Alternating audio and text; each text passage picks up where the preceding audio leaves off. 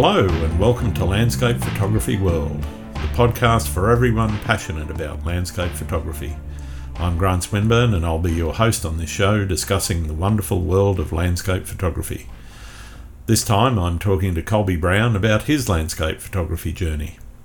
Colby Brown is a photographer, photo educator and author based out of Eastern Pennsylvania. Specialising in landscape, travel workshops and humanitarian photography, his photographic portfolio spans the four corners of the globe. Throughout his work, one can see that he combines his love of the natural world with his fascination for the world's diverse cultures. Each of his photographs tells a story of life on this planet. Colby became a photographer back in 2006, rapidly rising in the ranks of the photo industry. Not too long after picking up his first DSLR, Colby was leading photography workshops for National Geographic in South America, further spurring his love for both travel and photo education. In 2011, he founded The Giving Lens, an organisation that blends photo education with support for various NGOs and causes around the world. The Giving Lens helps fight for child education, clean drinking water projects, species preservation, women's rights and much more. I hope you enjoy the show. Hi Colby, welcome to the podcast. How are you going? I'm doing good, Grant. Thank you for having me. I'm excited to be here. Oh, I'm very excited to have you on board too. It's great to talk to you. I've been watching your stuff for a little while, and it's really for me, I guess, quite an honour to have someone like you with your talent on board. Oh, well, like I said, very excited to be here. I'm stoked to see what we're going to talk about today. Yeah. Well, let's start. So, what's the Colby Brown story? Well, it depends on how far we want to go back, right? Are we talking about origin for photography in general? Well, why not? You want to start there? Let's start there. Yeah, absolutely. So, I don't have that nostalgic photography story that my father or my grandfather gave me a camera when I was little, and it's just something I've always wanted to do. Yep. I know there are photographers out there, and that's their stories, but it's not mine. I took a photography class, I think, when I was in 7th grade, but I was much more interested in football and girls at the time to really pay too much attention.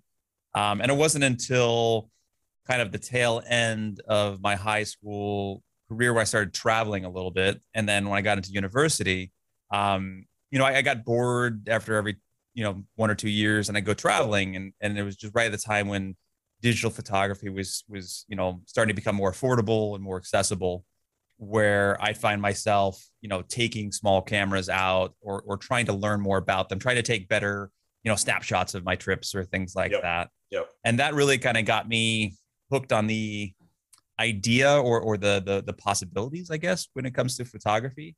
But it wasn't until after I graduated from university, where I was working in a hospital, that coincidentally, my job was a safety administrator. So what I was doing is putting together mitigation plans for things like pandemics, which was, ironic after this last year and a half we've all lived through.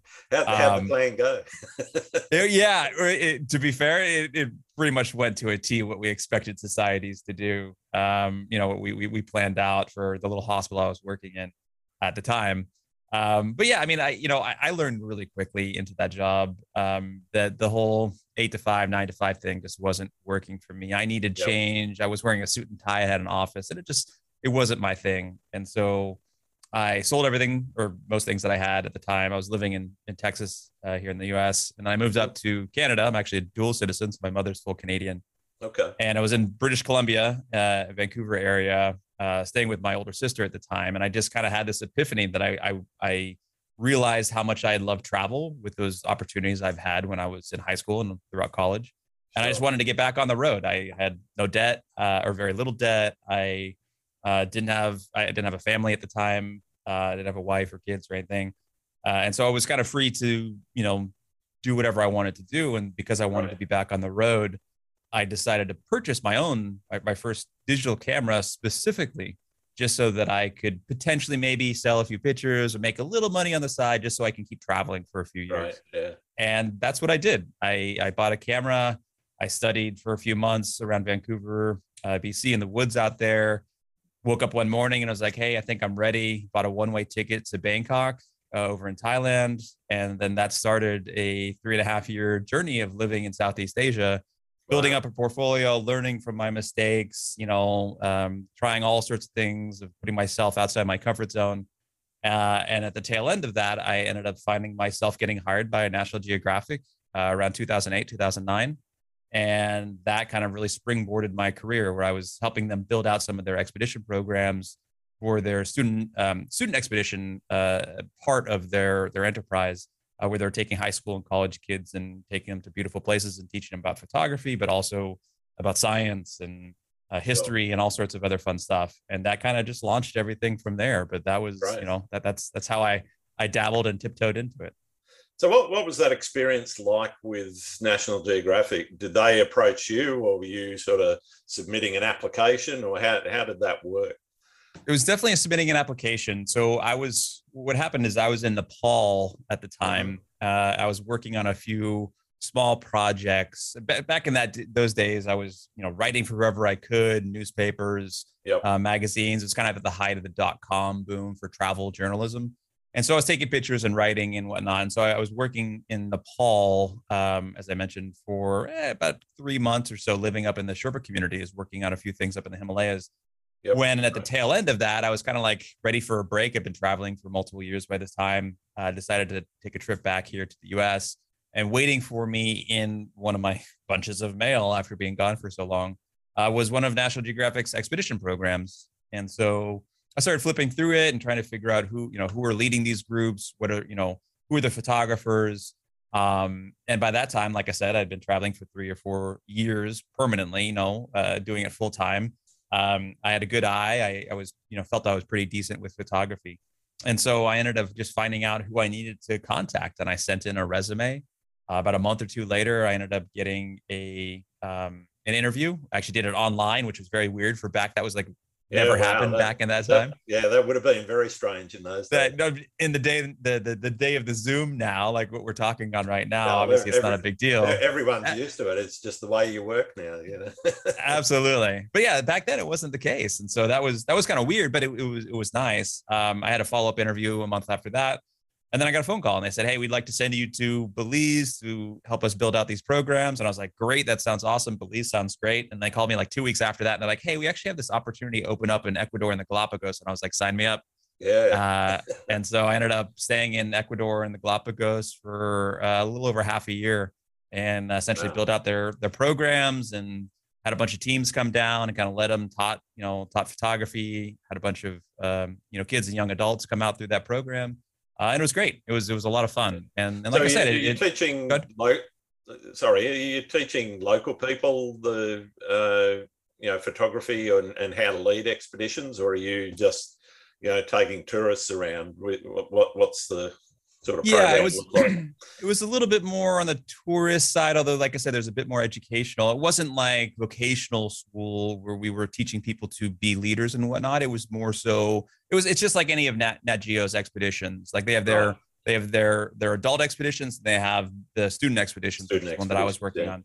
And it's the same principle. People are paying a lot of money to go onto these places for these individuals. These parents are paying for these kids to come down to learn more. It's like you'd go to Peru and you'd learn about the Mayan culture, but then you'd also have some photographers on there to teach people how to take better photos, but you're also going to have like an archaeologist. In Ecuador and the Galapagos, we had a biologist with us as well. And so like they're learning and studying about those things. It's very educational focused. But then we're also kind of doing adventure and wildlife photography. And so we're teaching them that as we go along. So it's kind of this well-rounded thing for like a 2-week trip at a time. We'd run multiple of those after a while. So I was the one that was sent in beforehand to kind of build out the logistics, put together the plans of like, what do we do? How do we get there? How do we make all this happen? And then once it was ironed out, we started bringing the teams down. And that was my first foray working for Nat Geo. Fantastic. So you've been shooting, I guess, all over the world. What locations are still on your bucket list? Is there anywhere you haven't been? Oh, absolutely. It's a really interesting question, because when I first started out, right, I think like most of us, the bucket list that we have is generally pretty big. Like, when you haven't traveled a lot. My list is long. Yeah, you want to go to a lot of different places, right? But I find that oftentimes when you're in that space and it's earlier in your career, or when you haven't traveled a lot, it's very broad objects that are listed on that list, right? It's like, I want to go to China. I want to go visit India. I want to go see something.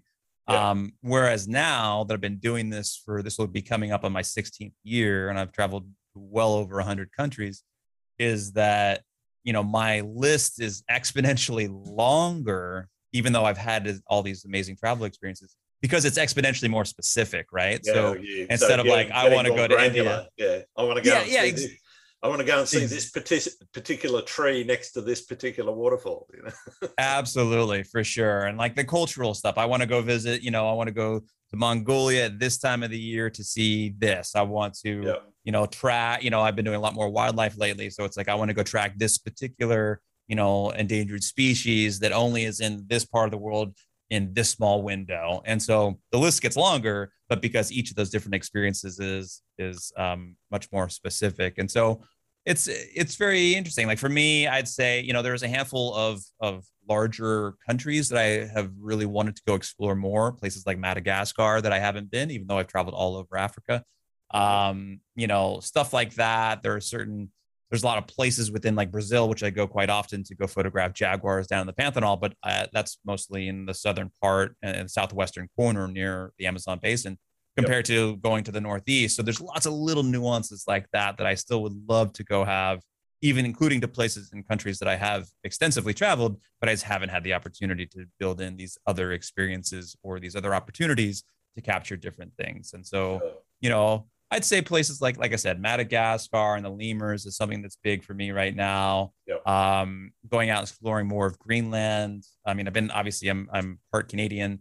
I've explored, a lot of Canada, but there's a lot of places like up near Tombstone or Baffin Island that I haven't been. Right. Stuff like that. I find myself, as I've been doing this for longer, I too am much more specific in kind of those experiences I want to have. I want to go see the iconic stuff that I haven't seen, because I think there's reason things are iconic, but I also want to travel, or I want to go have those experiences or document and capture images from places that are exponentially more difficult to get to, right? I want to go down to Patagonia, where a lot of people go, but then I want to do different hikes that other people haven't done because they're quite difficult. Or I want to go up to Alaska and go visit a very remote area in order to go photograph bears that people don't get a chance to go to. Things like that, I think helps keep it interesting from my perspective and keeps me going after so many years of doing this. Yeah. Well, I'll touch on that a little bit later about how you stay motivated. But I guess, how far do you travel each year? I mean, the last couple of years probably a lot less. yeah, absolutely. I mean, COVID was interesting. I started off the year like any other year, right? I spent New Year's Eve in Uganda trekking with silverback gorillas with some clients, and then I went from there to Norway to photograph the Northern Lights, and then I went to Cuba, and I was actually in Cuba when like the world shut down, and that was like the end of it for the rest of the year, which was really a blessing in disguise, because I got to spend time with my family. And the reason that that's a blessing in disguise is because normally I travel anywhere between 5 to 6 months, maybe 7 months out of the year, depending on if it's a busy year and depending on where around the world I'm going to. And so, it can add up quite a bit. So last year was, a lot of people were, struggling. Obviously, there was a lot of turmoil and there's a lot of hurt. And I absolutely, understand that. For me personally, outside of, the financial, restraint or loss of income because of lack of travel, it was actually wonderful. I was really fortunate to be able to spend more time with my wife and son than I have since both me and my wife got married and since my son was born. And he just turned 10 literally last weekend. Okay. And so it was great. It was great to have that opportunity, even if it was amidst this chaos and all this other stuff that was happening. It was a wonderful silver lining, at least for me personally. So how far have you traveled? I guess, what's the furthest you've traveled to get a shot? Oh, I mean, I guess it's hard to quantify that, because, for distance is obviously relative to where I'm at right now is probably like almost on the opposite side of the world for you. Like I've been to Australia so many times, right? Yep. But in terms of like the sheer remoteness of stuff, again, a lot of that these days has been coming down to wildlife photography, which has kind of been a passion for the last 5 years. So, I'd say going up to remote parts of Canada to photograph polar bears, up in the Yukon, up there in the Hudson River, or Hudson, Lake Hudson, or I'd say going down to Antarctica, South Georgia, Falkland Islands, places where you gotta, spend 2 or 3 days on a boat just to sail to these spots or get to. Yeah. Stuff like that, I think, are quite interesting. Places like Mongolia or Bolivia, again, can be quite challenging. It doesn't take so long to get to these locations because the infrastructure is so bad in these countries that once you get there, the transit, domestic options in order to travel or hike or to, hire a donkey and a guide in order to get to the spot you want to get to ends up elongating that transit, right? So there's lots of variables within that space. But I'd say, between the remote landscape opportunities like that, exploring different parts of the Andes and both southern and northern Patagonia to Bolivia, to the more of the wildlife stuff, which, like I said, would probably say more of Antarctica. That's been was a high on my own personal bucket list, and I was able to check that off a couple of years ago, and love going back since. And so, how did you get down there? Did you go in through South America or through New Zealand or Australia? Because there's a couple of other different ways. I mean, if you're with the US programs, you can actually fly in there into McMurdo, for example. But yeah, absolutely. For me, what I did, because again, most of the stuff that a decent chunk of what I do is still wrapped around education and leading trips or workshops or things like that. And so I'm always trying to do, when I'm setting up a new trip or I'm setting up a new experience, I'm often will try to plan accordingly for the eventuality of maybe bringing clients down. And so for when it came to Antarctica, I flew down into Ushuaia in Argentina and then jumped on a boat from there, took the 3-day cruise out to Falkland, spent a couple of days there, a couple of day cruise down to South Georgia, spent a few days, 5 or 6 days there, and then head down to the Antarctic Peninsula and spent time down there before crossing back over the Drake. Was my first time when I went down there. That was the option. And I liked it. I enjoyed it. I mean, I love Antarctica. It's amazing. I love the penguin colonies, but South Georgia to me is just one of the most fascinating places on the planet. I mean, it's just such a unique place that I think a lot of people don't even know exists. Like, I always try to describe it as if, think of if Hawaii or New Zealand, either or both of them maybe, had a baby with the Galapagos. Like the end up result would be the South Georgia Island, right? You have glaciers and mountains and fjords, and then penguin colonies with millions of penguins and like fur seals and like albatross. I don't know. It's such a unique spot. I could spend months down there and probably still just scratch the surface of what I want to experience. Yeah, there's a place similar to that south of Australia called Macquarie Island. It's kind of not quite halfway between the bottom of Tasmania and Antarctica. And awesome. It's literally just this little speck on the map. Was, I think, volcanic in origin. But again, just, absolutely covered with penguins, fur seals, and, terns and albatross and all that sort of thing. They actually had a problem there, though. I think it was rats or something.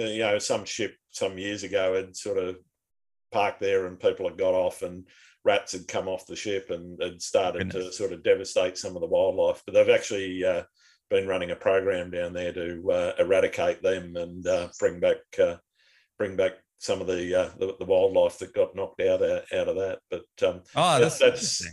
Yeah, that one's definitely on my bucket list because it's kind of this really unique sort of ecosystem that's, not quite Antarctic, not quite, sub-Antarctic. It, gets very cold in winter, obviously, but sure. I mean, actually, I think it's pretty cold all year round because of where it is.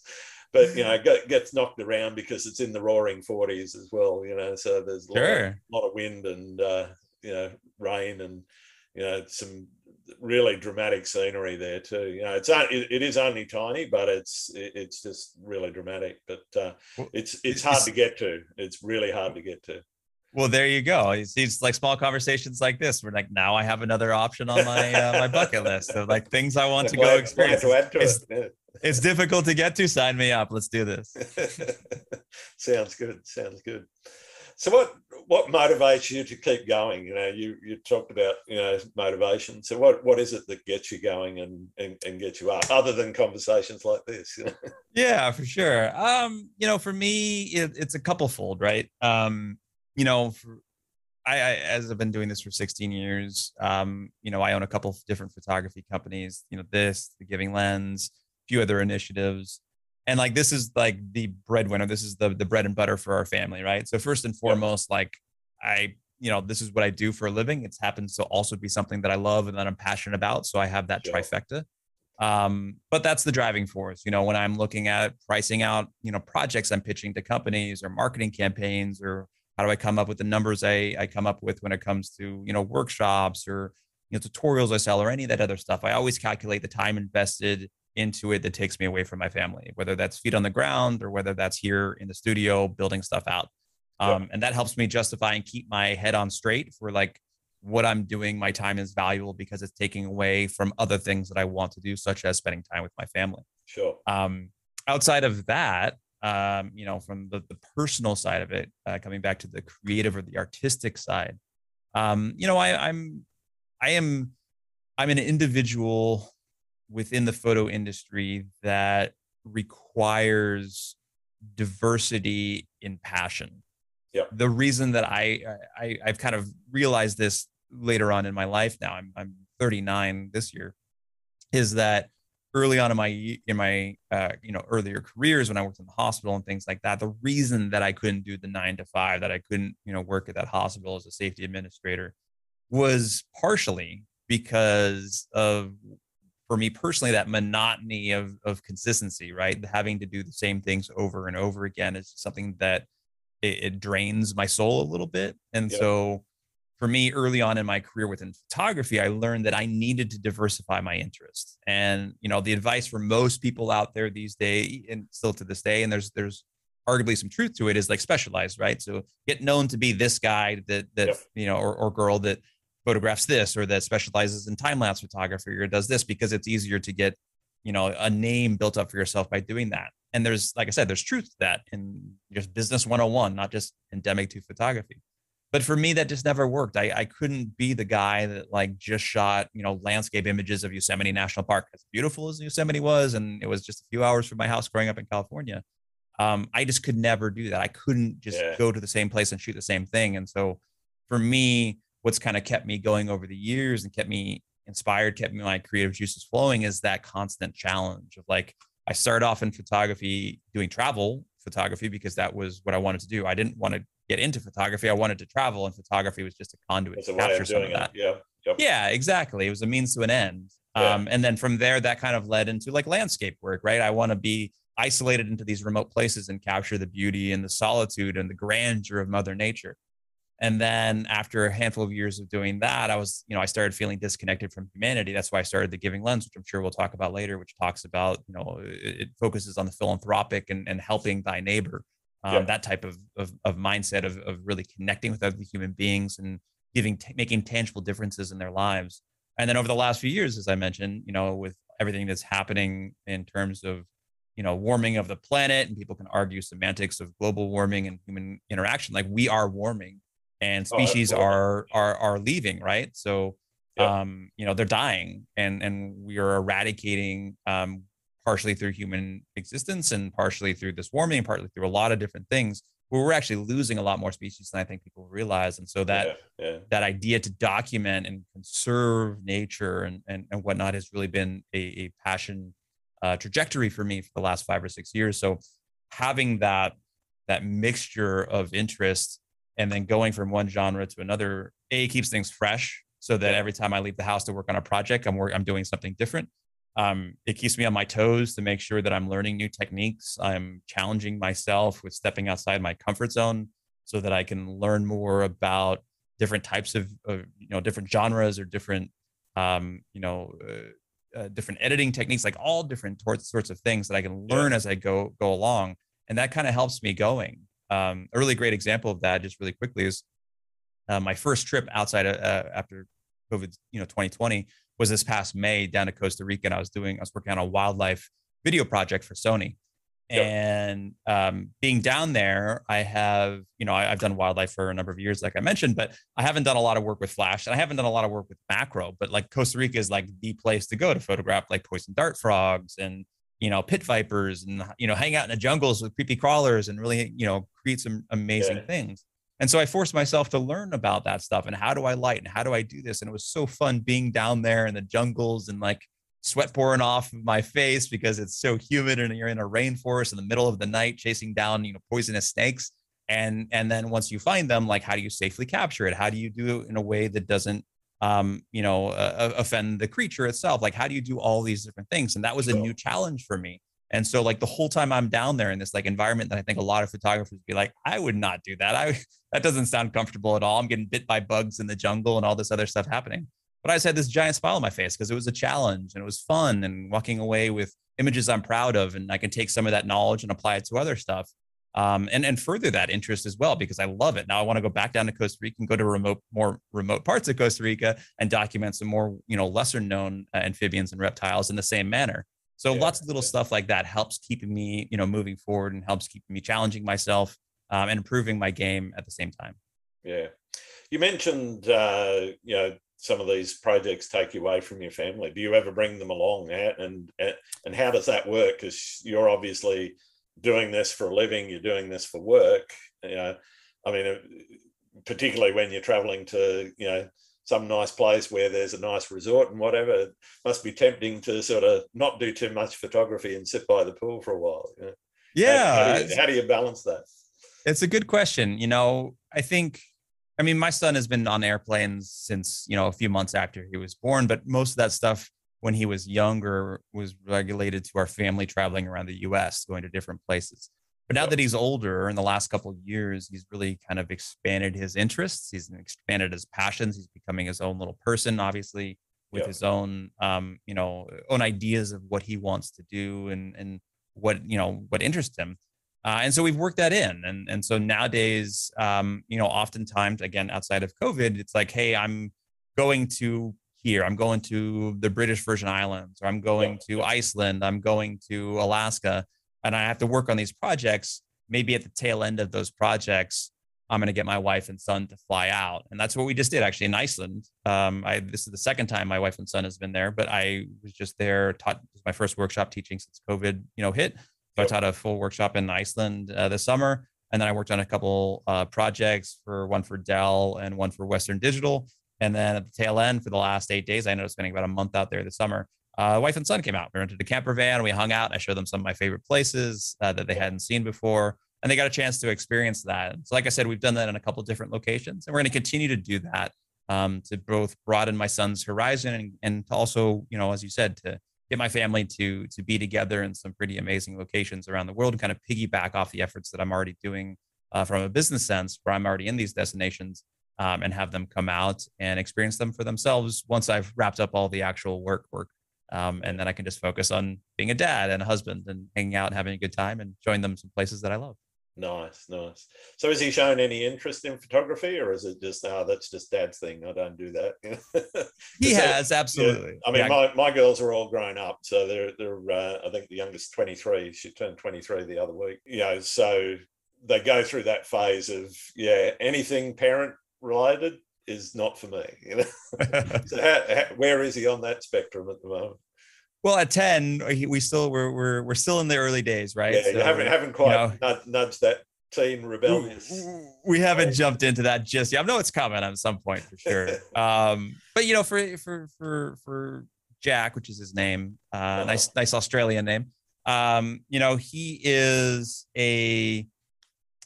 He's a unique individual that he has interest in photography or video work or different things like that. But his attention span at this time is like, it's not enough to really know if there's going to be any trajectory, right? Is there going to be anything behind that? But he does have his own camera. When we go traveling, he takes his own pictures and things like that. And takes his own videos and enjoys that stuff. But he doesn't really do too much of it after that besides show his friends, which is perfect at this age. That's what it should be. But we'll see. Right. Who knows, right? We don't try to push him into anything. We try to provide as many opportunities and then see what he does, right? And so it's been interesting seeing him grow. But it's pretty adorable, especially when he was little. 5 years old, walking around with this little camera, taking pictures of Yeah, yeah. nature is just warms my heart for sure. Fantastic, fantastic.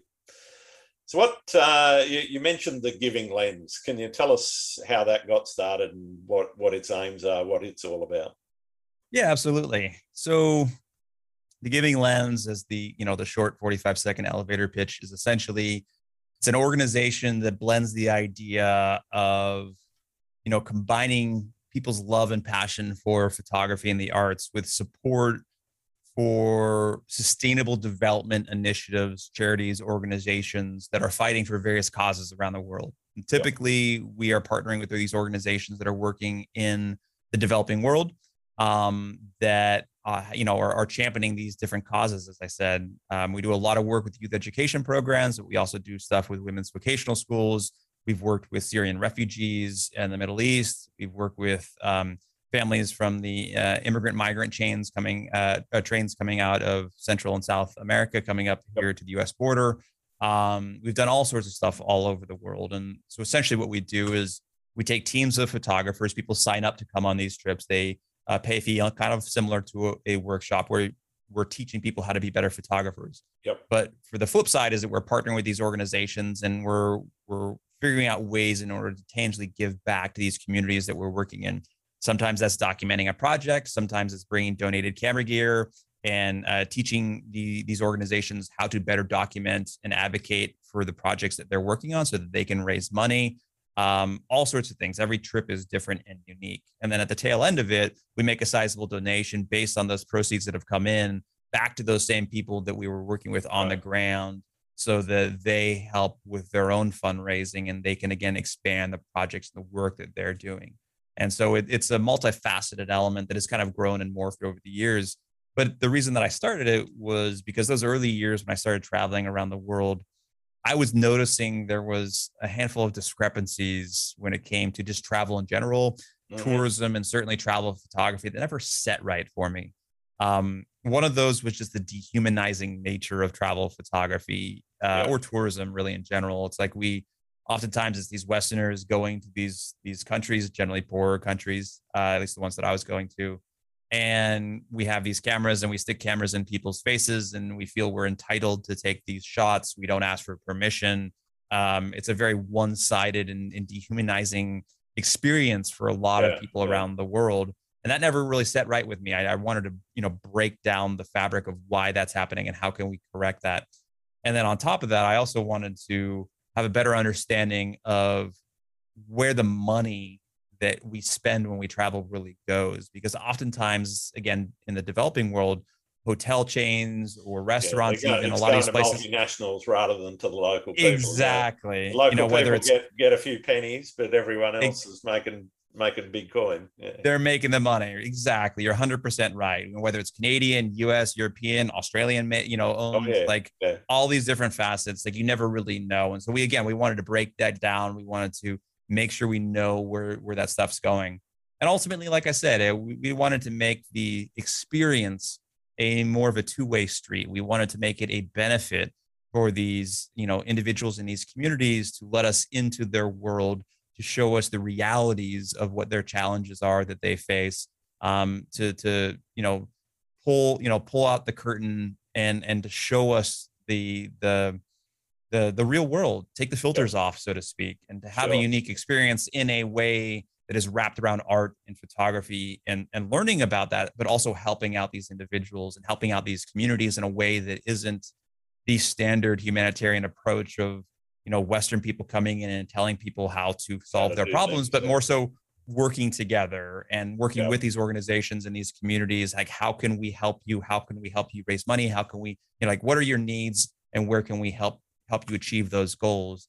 And it's been very successful in doing that. We've raised lots of money, hundreds of thousands of dollars. We've, bring tons of donated camera gear from all over the world to different places where we've helped build photography programs in places like Nicaragua with an organization called Empowerment International that essentially uses their photography and their biking program, separate program, to give incentive for kids to stay in school and keep the retention rates high, so that the organization is helping keep kids out of gangs and helping them stop, dropping out of school, Yeah. and the benefit out of them staying in school and having those attendance, positive attendance records, and taking advantage of this organizational educational tools to help them through that process, that they have the added benefit of learning photography, or having bike races and mountain bike races and all this other stuff that they wouldn't have the opportunity to have otherwise. And through programs like that, they've been able to keep retention rates in the high 90s with the kids that they work in the barrios outside of Granada, which is just outstanding for anyone that understands youth education programs somewhere around the world. Like, that's unheard of.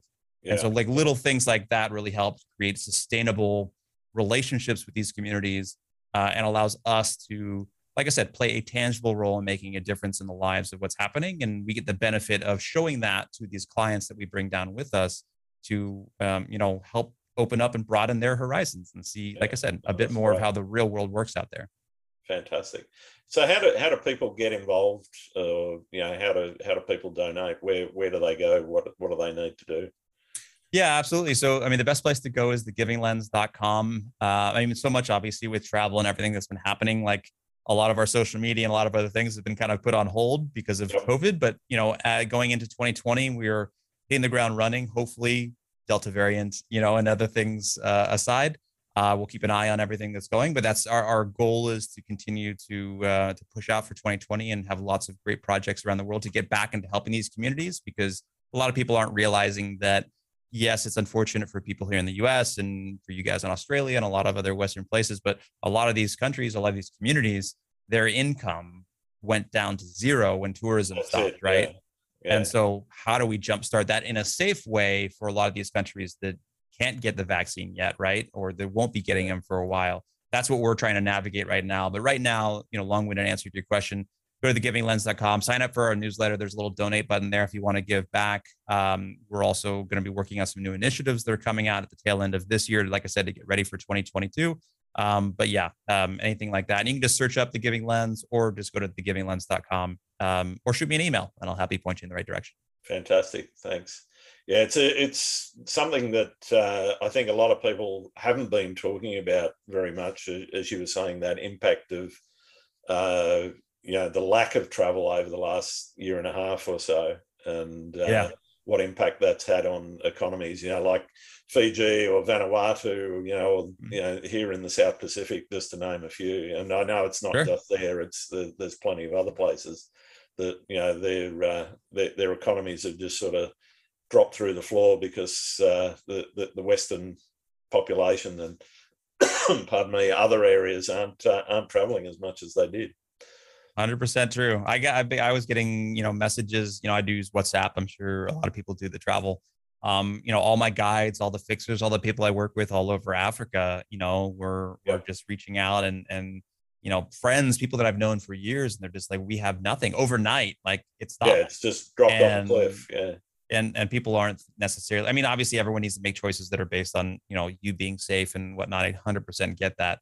But the conversation, as you said, hasn't been happening. It's like these communities are starving, and they don't have their governments that are helping them out, right? And so it's going to be interesting what happens in 2022 to see how that can be rekindled. I'm already working on a handful of projects in places across Africa to hopefully help jumpstart some of that on a small scale.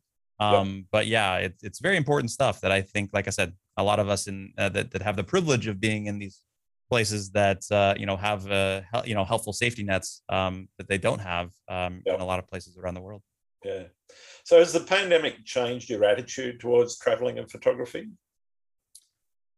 That's a good question. I think, like a lot of events in my life, it helps bring perspective, right? I think it helps.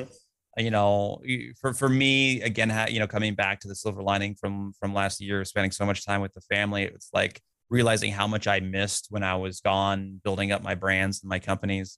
There are times that I can't get back, right? I've been fortunate to be very successful, or have found quite a bit of success in the photo industry, so I can't complain by any stretch of the imagination. But that really opened my eyes, and having that much time to be able to spend at home with no trips for, well over a year, and to enjoy that helped me prioritize projects I want to work on, Yep. It helps me think more proactively, as we were just talking about the money that I spend and the value that that has to a lot of communities and on places, especially that I travel to, because I don't travel around Europe all that much. I do come to Australia, but a lot of the work I do is Africa, South America, Southeast Asia. And, seeing that, how that changed really opened up my eyes to the realities again, further evidence of these challenges that a lot of these places, deal with, that have a gross domestic product that wraps around tourism. When it's the core of your economy, it really makes a difference. Yeah. Absolutely. Whether it's a national disaster or something like a pandemic, like these things can just have devastating impacts. And so a lot of those things just helps me appreciate the time I have at home, helps me want to spend more time with the family. And like I said, helps me prioritize where I want to go, what projects I want to work on, what stories I think are important. And just how I want to prioritize that time and investment moving forward, because after 16 years and having traveled to all 7 different continents, and again, having the luxury of having successful businesses, I get to pick and choose where I go now. It wasn't like early on my career where you got to say yes to everything and you're doing work you don't want to do. Like, I have that luxury now. So I think I need to not take it for granted. I need to make sure that the choices I make are very pointed and very focused and intentional. And that's kind of my plan moving forward, is to learn from this time and to, value that time away from my family, and also to include them in more stuff. Make sure that I'm helping as many communities as I can out there, as I'm working on other projects that are also important to me, whether it's from a business or financial standpoint as well. Sure. Are there any particular photographers, I guess, that are out there that are really inspiring you at the moment? Yeah, again, the benefit of having this really wide interest, interest in a variety of genres in photography, really kind of keeps me, keeps my ear to the ground for a lot of different people that are doing stuff out there. A lot of photographers that are up and comers, a lot of people that have seasoned professionals have been doing this for a long time. People like Paul Nicklin and Christina Mittermeier, fellow Sony ambassadors here with me, that do a lot of work with Sea Legacy and Nat Geo. I always find their work inspiring. Andrew Studer is a young photographer here in the US that constantly amazes me, or Michael Shainblum, handful of photographers that are doing they're really stepping up their creative game and pushing boundaries that I think a lot of people didn't think about what they're doing. And then people like doing stuff that is completely outside my wheelhouse. Drew Geraci is another Sony artisan that does time-lapse work. He did the intro to House of Cards, if you've ever seen it, does a lot of work with the NFL and things like that. But like, his whole world is time-lapse and cinematography. And like, that's way outside the realm of stuff that I normally do. So I like finding people like Drew, or a lot of these other individuals I mentioned, and plenty of other people out there that are doing things that I may not necessarily want to get into, but I'm inspired by their creativity. That inspires me to want to, be more creative myself, to try new things, step outside my comfort zone, to travel to different places, or to try new techniques, and to continue to constantly learn. Like, I think the moment I feel that I don't have anything else to learn, like I need to sell my cameras and try something new, because I think that's the fun part. Like, I love that journey. I love constantly trying to better myself. And I don't know. I love that whole aspect of it. Yeah, no, I'm definitely with you on that. The amount of inspiration I've got from looking at things that, as you say, aren't in my wheelhouse. My natural home is sort of knee deep in water somewhere, either at a waterfall or taking a sunrise shot with some waves and whatever. But the people that inspire me are the ones that are actually using light really uniquely, and whether it's landscape, whether it's portrait, or even digital art. Some of the digital artists that are doing things now, whether it's moving or a still image, is just phenomenal when you take a look at how they've actually used light effectively to convey either a message or a story. And for me, that's really what it's all about. And they're the things that get my creative juices going, is looking at that and going, okay, how can I use some of that? I'm never going to be a portrait photographer, but how can I use some of that and take that back into my own work and really utilize what I'm learning out of that.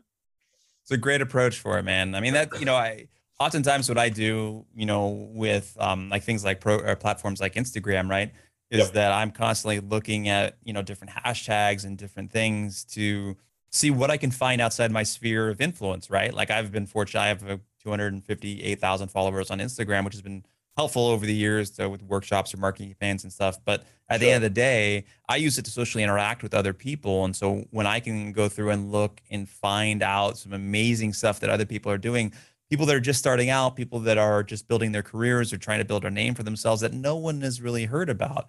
I love finding that stuff too. In that same vein, like for me, it doesn't have to be a professional photographer that has spent the same amount of time as I have, or their brand's on the same stature as mine. Yep. I just love seeing amazing art, and how can I learn from that? And oftentimes I will reach out to those people and say, hey, my name's Colby Brown. I love what you're doing. Like, how did you do this? Or, asking questions of things that I find interesting, in the same way that you were just mentioning, of like, oh, whether it's lighting or whether it's a certain type of technique or whether it's, compositing images or like whatever it is. Like, I don't know. I love the fact that art, and it's not endemic to photography, spurs this idea of collaborative learning. Like it doesn't always have to be a teacher to a pupil relationship. We can all learn from each other in different ways. Yeah. And I just love that. It's a fascinating aspect of this art form. Yeah, totally. When you talk about that, where do you stand on things like, composites and using digital trickery, for want of a better term, in enhancing a photo? You might have stood there and you might have taken that photo, but you might be tempted to, I'll put a bit of glow here, or I'll add a radial filter here, or radial gradient or reflected gradient or something in there to, jazz it up a bit. And I mean, people obviously do that, and some of these tricks are darkroom tricks from way back in the old Ansel Adams days, right? Yeah, that's right. I mean, there's a famous Australian photographer, Frank Hurley, and he was a photographer that went through World War One as a official photographer as part of the Australian Army that went over into. Started off, I think, taking photos with what was called the AIF, the Australian Infantry Force, and started off taking photos of them in and around Egypt, where they were first based, before they then went into Gallipoli and then on the Western Front. And some of his images are very, very, they're some of those iconic Western Front images of the shattered trees and the mud and so forth. But he was criticized at the time because he used composites. He did that a lot, and he did that to tell the story. Here's a battle scene, for example, with a plane flying overhead that, pardon me, wasn't part of the original shot of the ground and what was going on there, and that explosion might have come from another shot, that he's composited in. And at the time, he got a lot of criticism for doing things like that, because people said it's not photography.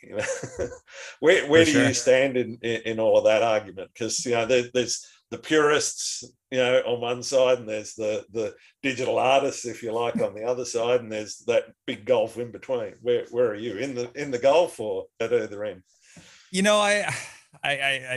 I feel I'm very tolerant to, artistic expression. I mean, I think just even the fact of, telling that story, and the fact that these arguments were being had back in, early in the 20th century, and we're still having them today, says a lot about the challenges of just art and understanding the variable or the fact that we all see it subjectively, right? I personally, with my work that I do, tend to refrain from compositing images. I tend to not replace skies. I've been dabbled here and there just for interests and whatnot. You got to give it a go to see what it looks like. Yeah, I mean, there'll be times when I'm like shooting a scene. Like I don't like stack tons of images or something like that, but like I'll be shooting like Northern Lights, right, over a mountain, and then like 45 minutes later, the Northern Lights are so much better, but the foreground is better than that first shot, and I'm like, oh well, I'm gonna take that sky and come over. I've done some of those things. But a lot of the big digital artistry stuff, like that's not my cup of tea. I'm not the individual that likes to sit here in my studio and spend 5 hours working on a single image. Like that's not my happy place. I enjoy the post-processing side, but that's not where I want to be. That's not how I want to utilize that stuff. But for people that do, I think it's great. I think it's it opens up all sorts of creative doors of what you can do. I think the biggest challenge that it comes down to is just being honest when it's being done and letting people know, because I think that to me is, at least in 2021, right, the year that we are now already, that the problem is not that there's digital composites or that people are changing skies or using, adjusting their aperture or changing the lenses they're using to make a mountain look bigger or any of those other things. It's the fact that people get caught doing it because they weren't mentioning it. Yeah, exactly. From the beginning, like this is a composite image that I created and to tell this story or whatever the reason is. You can look in the same vein of the story you just told about World War One. Look at Steve McCurry, right? And like all the heat that he's been getting for the last few years, the iconic Afghan girl, like that was his iconic shot, but like a lot of his other stuff that he's developed over the years, you see the negatives that have come out and like the actual film negatives that have been seen now, showing how a lot of those scenes were manipulated, even if sometimes they're small manipulations, where people were considering that journalism at the time. And so that is why he's getting flack now. He wouldn't get flack if he mentioned it back then that, hey, some of these images are altered or edited. I've enhanced some of these things. Yeah, exactly. Little stuff like that, I think, goes a long way. So I think people should absolutely, enjoy creativity and create unique things that you think that inspires you or that maybe more resembles what the human eye sees. Like that's another thing. A lot of people don't realize that the human eye is vastly different than the cameras and sensors and lenses that we use. Maybe they're trying to recreate that, like whatever the reason is. I think it's great that they're doing it. I think the techniques that they use, I think there's a lot of stuff that they're doing that I'm interested in learning more about, not because I want to replicate, but because I want to maybe see what, how do they handle frequency separation, or how do they use luminosity masks that I can then maybe apply to what I'm doing. But I think that when they share those, they should just let people know, because I think there's a lot of expectations for images in general. And if, you're not honest about it and someone catches you being not honest about it, it creates a problem. But if you mention it from the beginning, there's no problem. So who cares? And no one should care that it's composite. Yeah. So that's kind of where I lie. I like, just be honest about it. Yeah. There's a really good, photographer / composite artist, call her what you will, Kath Simard. I don't know if you've ever seen some of her. I know Kath. Yeah, I know her. Yep. And, absolutely stunning images, but she's very upfront. This is a composite. Super upfront. She I really admire that honesty, and you see a lot of people that clearly I'm pretty sure you added those birds in or whatever it is.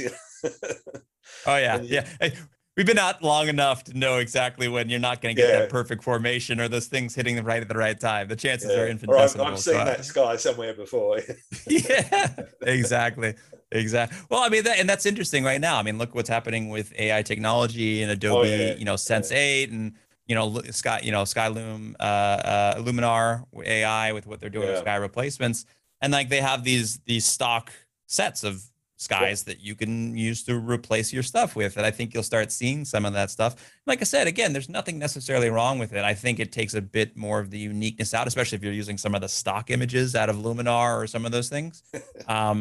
But it's interesting because for me, I feel that creatives in general, whether it's photography or not, culinary, could be musician wise or anything like that, typically have 3 different phases of being creative, right? Or getting into the field. The first one, as we've talked about already, we just haven't mentioned it, is called mimicry. That's like where you see something that you like, That's how I got into photography. How to do that, so you learn how to do that. Exactly. You want to copy it, right? You want to sit there and replicate whatever it is because it inspired you to begin with. That's how most of us got into photography. And then the second phase is kind of experimentation. That's where you're starting to realize that the things that you've been copying, while they're nice, you don't necessarily feel like they're yours. So you begin trying new things, whether it's different genres or techniques, and you're trying to figure out what is your own recipe. And then the third and final stage, where most people try to attain to and not too many people get to, is like that fulfillment of creative vision. So where you get to the field and you instantly or instinctively have an idea of how you want to photograph something with an idea of how you're going to process it. And those two things merge together rather than being separate like it is for a lot of creatives out there. Yeah.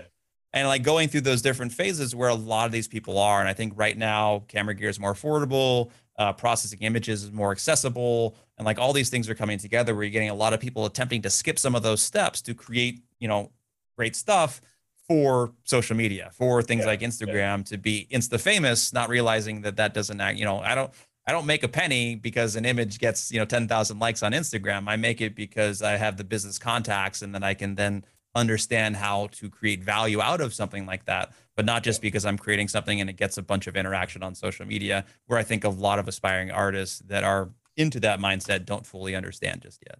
Yeah. And I think, it's probably one of the worst aspects. I won't say it's the worst, but it's one of the worst aspects of social media. It's not so much the chasing of the likes per se, but it's that being the end rather than a means to something else, And so if the end is I'm getting a lot of likes or I'm getting a lot of followers, then it's kind of like, okay, where's the meaning behind it? And, what is it that you're actually going to get out of it? Sure. Well, I think it's, excuse me.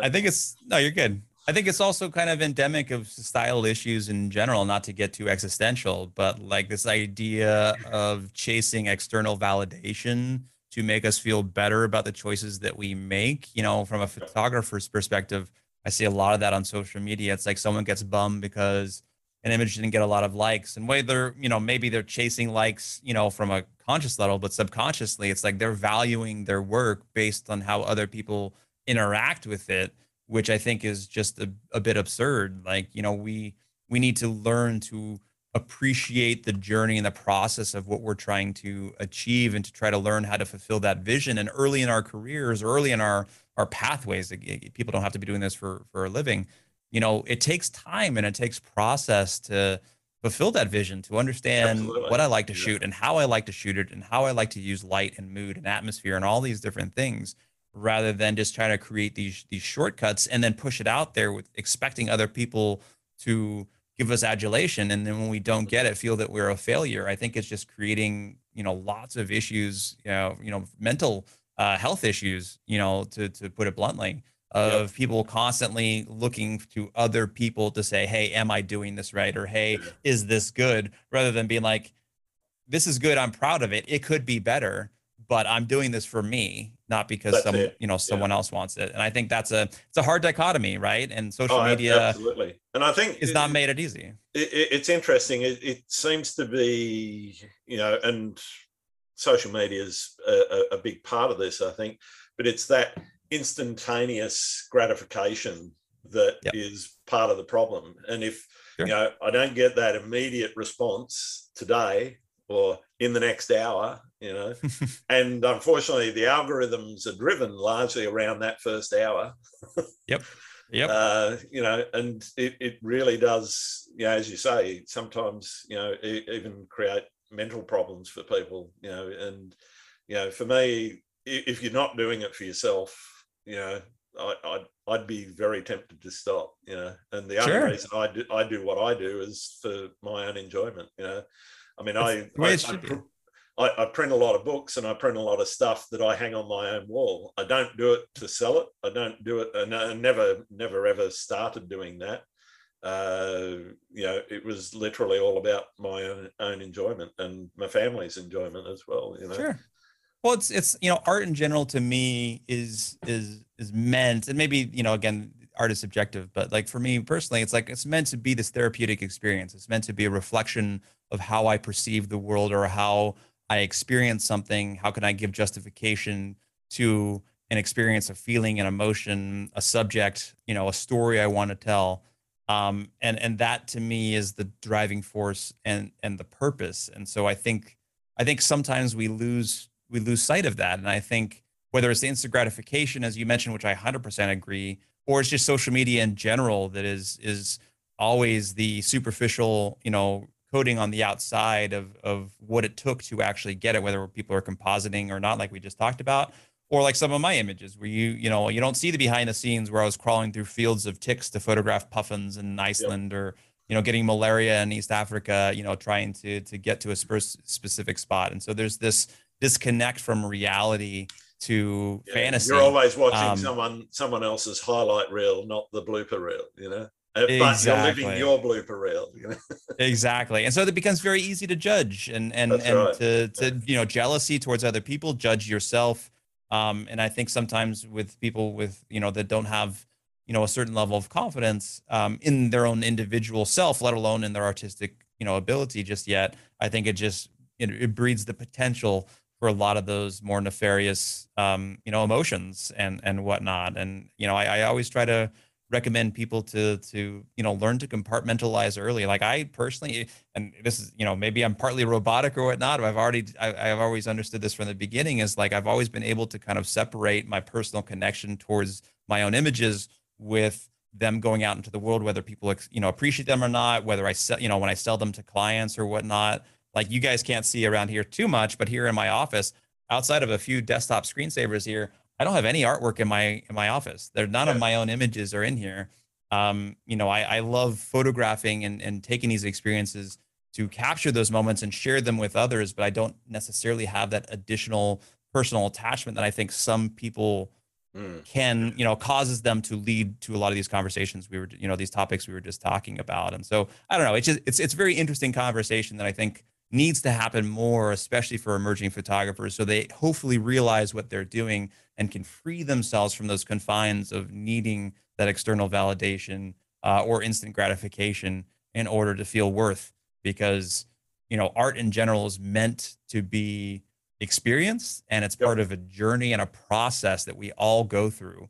And whether Absolutely. it's Yeah. you or myself, like I took tons of crap images when I first started out. I still take bad images when things don't work out for my creative vision. Like we all are on this journey, and we should all appreciate the journey rather Yeah. than look for shortcuts all the time. I've got old school photo albums of really bad images. Touche, man. Me too. uh, so I guess when you're in location, what are you looking for, and how do you nail that unique perspective? Because everyone's trying to get their own take, even if they're at one of the iconic locations.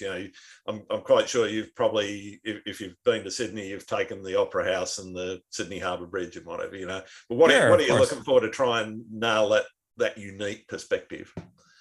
Yeah, I think, for me, oftentimes when I'm going to a new location, I'm going to do my due diligence and my research, right? Like I'm going to look to see, what has been taken before, what are some of the iconic stuff, do my research on, weather, time of year, all sorts of other different variables. And the reason I do that is so that I can kind of come to a location with an idea of what others have tried, and then I can adjust in real time based on where the lighting is best, Yep. what leading lines are working for me, what different variables are there that you can't account for.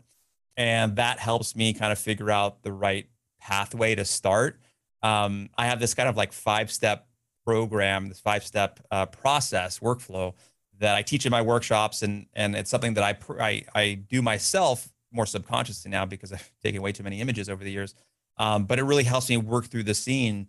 And really quickly, it's, step number one is like identify your subject, right? So like, what is your subject? What is the reason that I'm wanting to take this image to begin with? And I think a lot of photographers don't really define that out. It's like, it's a pretty sunset over the, Sydney Harbour Bridge. Like that's not enough. Like, is it the light reflecting off of the water? Is it, the texture happening off of, a rock face? Like, what is it actually that is causing your eye to want to capture this to begin with? And then Yep. that origin point, that initial concept should dictate all the other choices you make out there in the field. And so from that initial point, I then go to, okay, well, what's a composition that emphasizes this choice of subject? Is my subject, again, these ripples in the water flowing over this waterfall, the green lush, canopy around it? That helps me determine what is the composition. Is it going to be vertical, horizontal? What do I include? What do I remove? That helps emphasize that initial choice of who's that hero of that story I'm trying to tell. And then from there, I go into exposure. So what is my exposure? What is the atmosphere and lighting I'm going for? I typically shoot in manual mode, so I can control all the different facets of light, capturing the right spectrums I'm going for. So I'm trying to figure out, this is my subject. This is the composition I think is most unique. Now, how do I capture the light here to emphasize that choice of composition, to emphasize that choice of subject that works in a way that, is depth of field my priority, or is motion? Am I capturing slow moving water, fast moving water, subjects in motion? Do I need depth of field? Do I not? And like that little choice helps me, is dictated from those initial choices as well. And then the fourth step is to essentially remove distracting elements, and fifth step is to take the shot. And so that's kind of the step-by-step process that I go through in my head when I'm working a scene where I'm seeing something. I'm like, okay, I instinctively know after doing this for 16 years almost now, that I'm going to start off with this lens. I have, 3 or 4 different compositional ideas in my head because this is the thing that's causing me to go to this spot. And then I organically work the scene through that workflow process of trying to play and experiment with exposure and light and tension and atmosphere and mood to kind of bring all those different pieces together and try to keep it as organic and focused on that subject as possible. Because, coming back to Instagram, I've gone through and looked at people's portfolios or on their website, wherever it is. And like, I see it more so on Instagram these days, but it's like every single image is like the same color tonality because they're doing it, for the gram, right? Yeah, they're going for the grid look rather than each exactly. Piece. They need to have them be connected, and that just doesn't work for me because I'm trying to capture images focused on the subject, and so if you look through my stream, like it's a variety of different genres, but also I'm playing with exposure and contrast and lighting and saturation and hues differently depending on that subject. Yeah. And so that's the driving force behind, figuring out what is the best way to capture this unique moment or experience or feeling based on those choices and that lineage, that workflow process that helps me work a scene. And like I said, it doesn't always work out, but it starts me on the right path. And sometimes I nailed it on the first, couple of shots. Sometimes I'm trying those first few images in that workflow process, and I realize, quickly into it that this isn't working. But now all of a sudden it opened up this other opportunity, this other, change of perspective. Do I need to send a drone up and get really high and look down? Do I need to, get really low? Do I need to change lenses? But it started the organic process to work the scene more natively when I'm actually there in the field. So do you have a favorite spot out of all the places you've been? That's tough. That's why I'm asking that question. Yeah, that's a good one too. I mean, for me, again, shooting a wide variety of genres, that the answer to that question really varies depending on where my mental state is at the time. Like, where's that interest, right? When I plan trips in a normal year, I'm usually planning out anywhere between 6 months to 2 years in advance. And I'm usually predicating those based on where I'm, feeling, emotionally at the time in terms of like, am I disconnected from humanity? Do I need to work in more humanitarian projects? Do I want to feel more connected and I feel there, more effort needs to be applied to, wildlife and conservation? Do I want to be more away from society and go spend time in a remote part of the world? All those kind of dictate where those, how I create my schedule based on that. And so, long-winded answer to your question, like when I get asked that question, it's like, where's my head at right now? Like for me, if I was, in the wildlife, headspace, I would probably say like maybe, East Africa, Uganda, silverback gorillas, maybe Brazil and the panthenol, maybe India and tigers, which is something I haven't done yet, but it's been on my list. Whether it's, more remote and, landscape and Mother Nature focused, I'd say it's hard for me to beat, places in Patagonia. Hopefully next month, assuming travel allows for it, I will be taking a group of photographers to Italy and the Dolomites. to go photograph there out in a remote, place away from cities and whatnot to be safe. But, the wonderful part of the Alps, like I love mountains. Those are kind of my happy place for solitude. Or if I'm feel more connected, wanted to be connected to humanity, I love visiting places like India or Papua New Guinea, close to Australia, that are just fascinating, diverse cultures and ideologies and beliefs and languages and all sorts of fun stuff. So yeah, it's a kind of all across the board, depending on where my head is at the moment. Cool.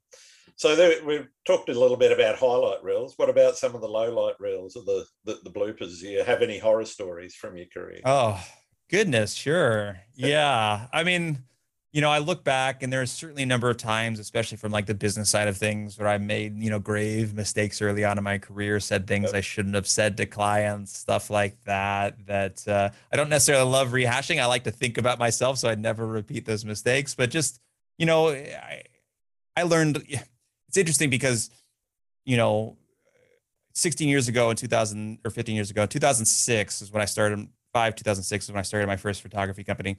And there was no, there was internet, but there was no social media. Facebook had just launched for colleges and universities, but it wasn't like, we don't have the photography community we have now. So I learned a lot of the lessons, not by asking other professional photographers that I were aspiring to become, because I didn't know anyone. So I just went through the process of making those mistakes myself. Networking and connecting was almost impossible unless you bumped into them on a shoot. Yeah.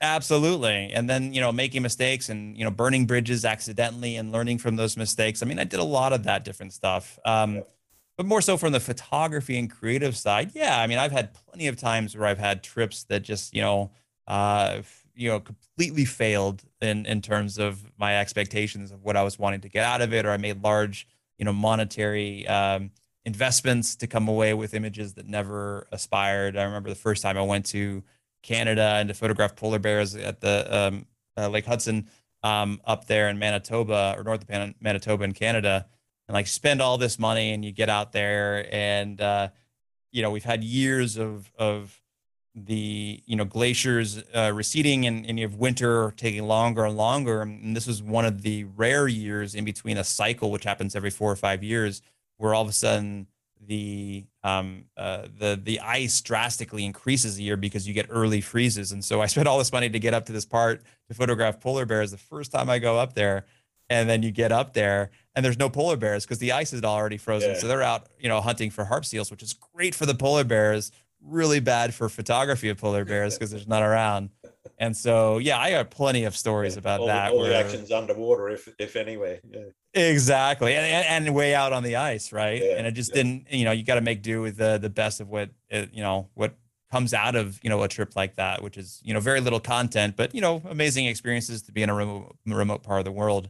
But you just got to, you can't control weather. You can't control, especially wildlife. And so, you just got to roll with the punches. But absolutely. I mean, but I think of other fun ones. I remember one time in Himalayas, the first time I went out to the Himalayas and Mount Everest, I was hiking along a lot of the passes between the different valleys out there, and I got lost on a trail. I was very naive and young, and didn't feel I needed a guide, and got lost on the Khumbu Glacier crossing over to Luboshe from a place called Chukungri, which is another peak you can climb. And just like hiking for like 18 hours, not realizing where I'm at or like how dangerous it was, hiking by moonlight because I lost the goat trail crossing over a high pass, like things like that, like are great to laugh about now. But like now that I have a wife and a son and like whatnot, like I try to avoid making, I could have died. Yeah. I could have totally died. And I try not to make those stupid mistakes anymore, or at least minimize the amount of times I find myself in situations like that, where I was a little more cavalier when I was younger. Yeah. If you weren't a photographer, what would you be? Ooh, I don't know. Yeah, that's a great question. I would probably end up doing something in environmental science, conservation efforts. Sure. I just have a love of nature and being out there, in the, out there in the world and in solitude. I don't know. I could, maybe I could be like a ranger that, works in one of those fire towers out in the middle of nowhere, assuming I didn't have a family either, like if I was a complete nomad, like that would be like a happy place. I'd be like surrounded by nature, disconnected from everything. But if that wasn't the case and I had my wife and son, which I absolutely adore, Then yeah, I'd probably say something in terms of environmental science, or something along the ways of Nice. trying to find ways to, claw humanity out of the mess that we're creating in the world these days. Yeah. Okay. Are there any photographers that you think I should be talking to on the podcast? Anyone that's sort of interesting to talk to, or you think's got some unique perspectives that we should be exploring? Yeah, absolutely. I mean, any of the names that I mentioned before, I think are highly worthwhile. Drew Geraci, Christina Mittermeier, Paul Nicklin, Michael Shainblum, Andrew Studer. I'm trying to think of some other ones that I know offhand. I mean, there's plenty of great ones out there that are doing exceptional work. Peter Coxon, um, Sean Bagshaw out in the Pacific Northwest for landscape work. Yep. Yeah, I think that's a pretty healthy mix of people that I think could contribute to kind of interesting topics that are happening around the world these days. Kath Smithgard, you should have Yep. her on. I don't know if she's been on with you yet, but No, not she's yet. a character. I've reached out to her, but haven't got a response from her. So if you're talking to her, give her a nudge. Sure, absolutely. No, for 100%. Yeah, she'd be a great person to talk to, especially with everything happening right now. Like, I think really interesting topics that are happening in these days with stuff that she's doing is also like NFTs and cryptocurrency and Yeah, things like yeah. that are very fascinating topics of Oh, stuff that's happening absolutely. like at the forefront right now of Yeah. innovation.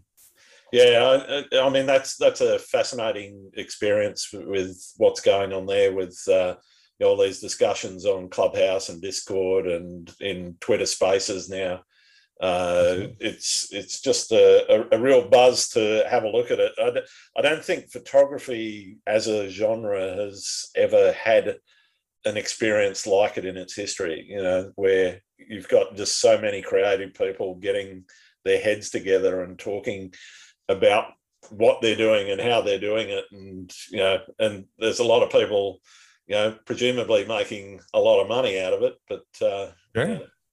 yeah, I'm looking at it, kind of dabbling, but I haven't dived head first yet, but yeah, it's an interesting experience. The other, I guess then there's the other side of that, which is the darker side of NFTs and cryptocurrencies and so forth, which is the environmental impact, which Sure.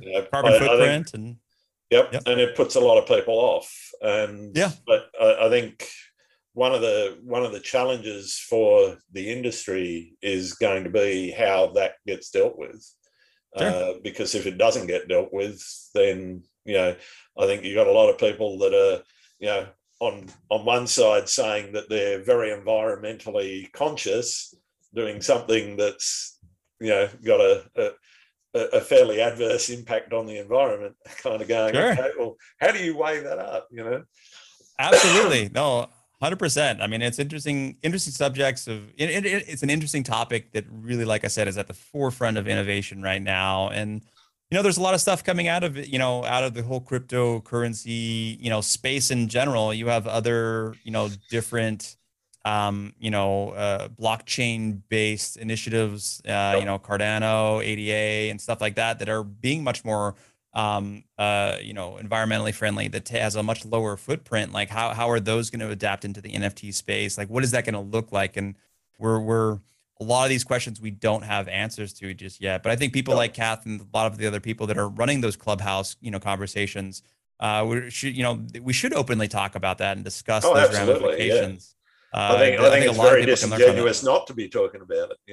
Yeah, I mean, absolutely. I was in a space where I think Michael Shainblum was in there as well, and there were quite a few other bigger names in that space. And one of the topics that came up was taxation, and I think the lack of understanding about that within the community, in particular, because the tax offices around the world, the IRS in the US and the ATO over here, and I know in New Zealand they're doing it in Europe and the UK, they're all Oh yeah. onto it, and they're saying, well, that's income.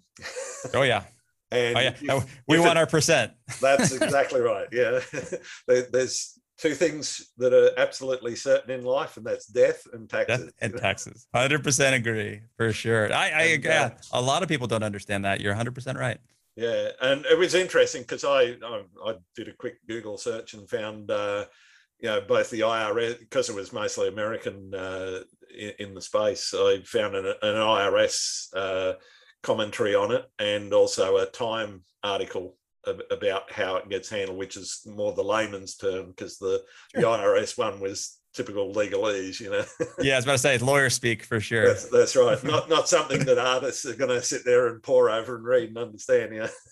Definitely not. They're going to hand it off to their lawyer and say, interpret that for me. Exactly. But the interpretation is going to be, well, you owe some money to Uncle Sam if in the US, or the treasurer here. Yep. Agreed.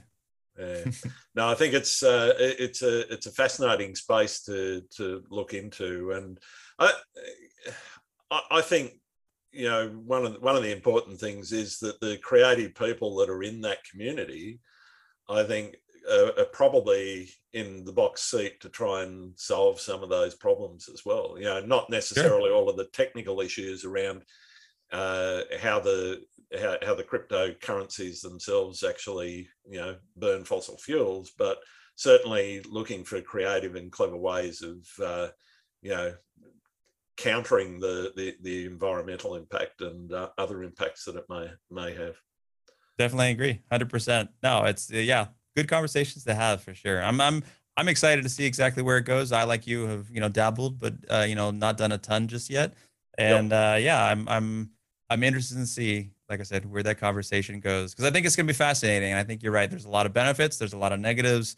And at the end of the day, things are going to happen regardless. So I think we have to figure out what that middle ground looks like. And hopefully advances in technology and cryptocurrency, initiatives mixed in with, artists pushing things, especially in the NFT space, digital artists all over the world, I think all need to help come together and collaborate. Just as you're saying, we have this collaborative effort. We have an opportunity.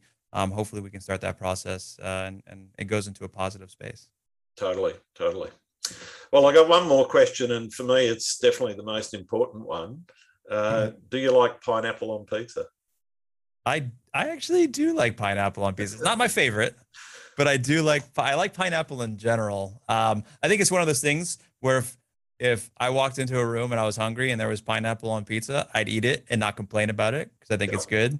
But if I'm going to a pizza place, I probably wouldn't order it. I'm a little bit more, I'm the guy that typically gets like the meat lovers pizza, right? Like that's my happy place. Like give me some sauteed mushrooms and onions mixed in with some, bacon and ham and sausage. I'm a happy guy. But yeah, I wouldn't complain about it if it was the only pizza in the room.